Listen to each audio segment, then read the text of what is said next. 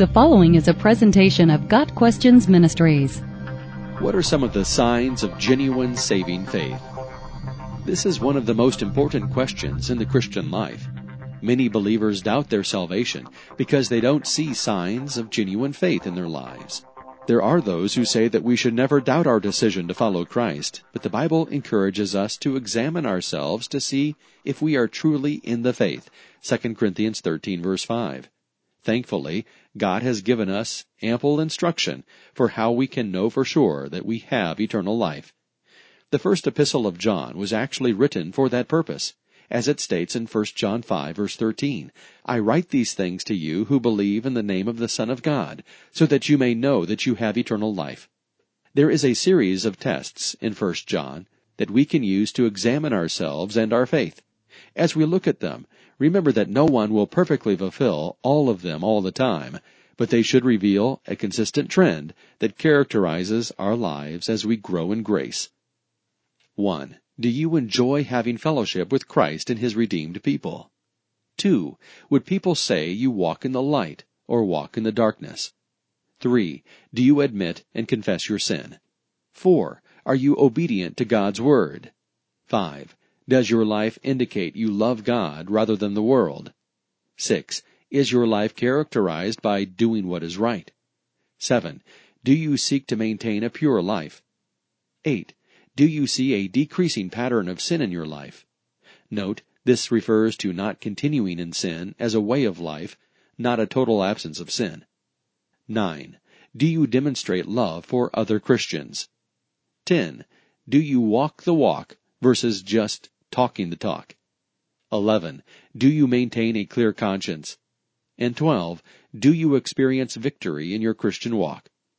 If you are able to truthfully answer yes to these questions, or a majority of them, and are working on the others, then your life is bearing the fruit of true salvation. Jesus said that it is by our fruits that we are known as His disciples.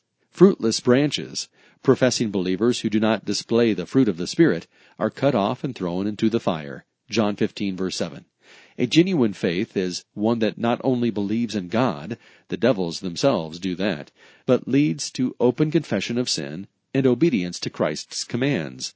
Remember, we are saved by grace through faith, not by our works, but our works should display the reality of our salvation. Genuine saving faith will always produce works. A faith that is perpetually without works is no faith at all and saves no one.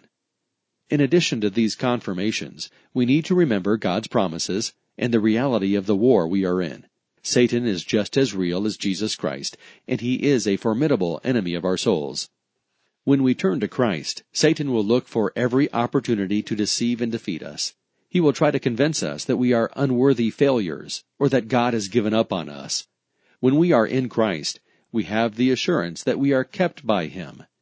Jesus Himself prayed for us in John 17, verse 11, that the Father would protect them by the power of your name, the name you gave me, so that they may be one as we are one. Again, in verse 15, Jesus prayed, "Keep them from the evil one."